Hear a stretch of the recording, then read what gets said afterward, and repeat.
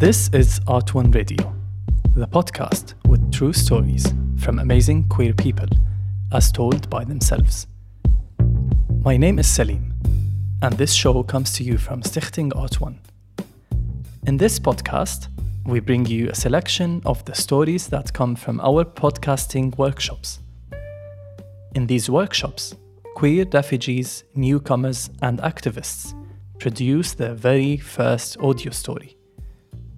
They hold the mic, they do the editing, and they make the sound design.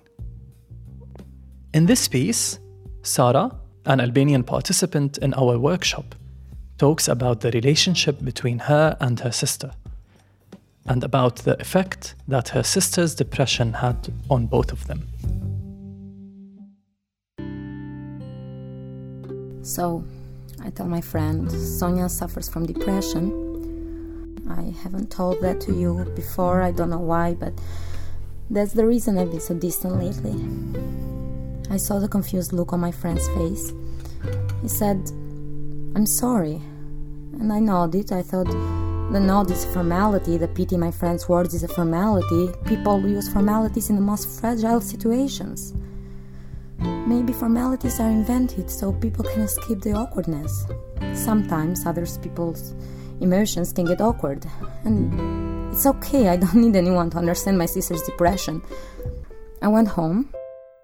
When I looked at my sister in bed for the third day in a row, I felt anger burning up my chest. I entered the room and pretended to look at something on the table. I was trying really hard to ignore her stares. It had been months since I looked her in the eye. If I did, I knew I would feel her sadness filling me up. I hated myself for feeling angry at her, but I still couldn't help it. How could she let this happen? Why must she be so weak? I can't pity her. She surrendered to depression way too fast. For months, I tried to distance myself. Maybe loneliness would make her stronger. She didn't need sympathy. She needed a wake-up call. I yelled at her sometimes, but her face was so plain, her eyes so empty.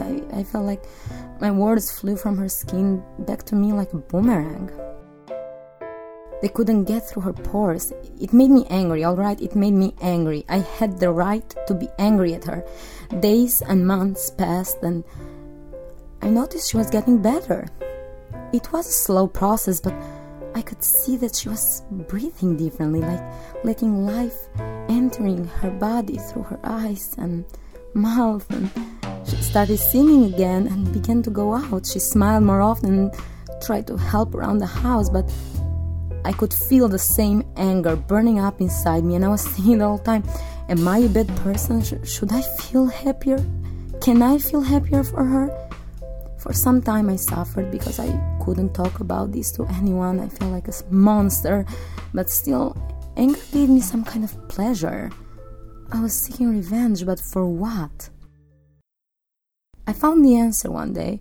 All of a sudden, while I was walking home underneath layers of emotional trauma, the truth was, I was feeling abandoned by her. Behind every thought, every word, I wanted to shout, how can you let this happen to me? How can you forget about me? I had felt forgotten for a long time, and here I thought I was dedicating myself to her.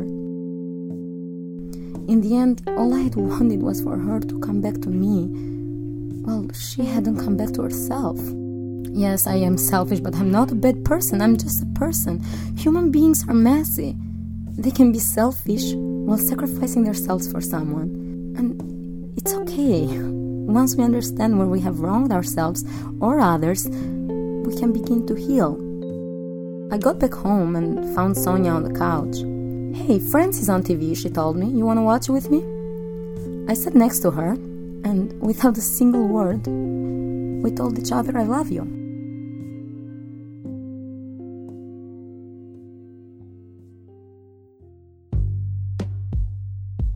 Did the story touch your feelings? Then let it travel and send it to a friend or even a stranger. You can also rate our podcast in your podcast app. That way, you help us to reach a wider audience and new listeners. Thank you for listening. Until next week.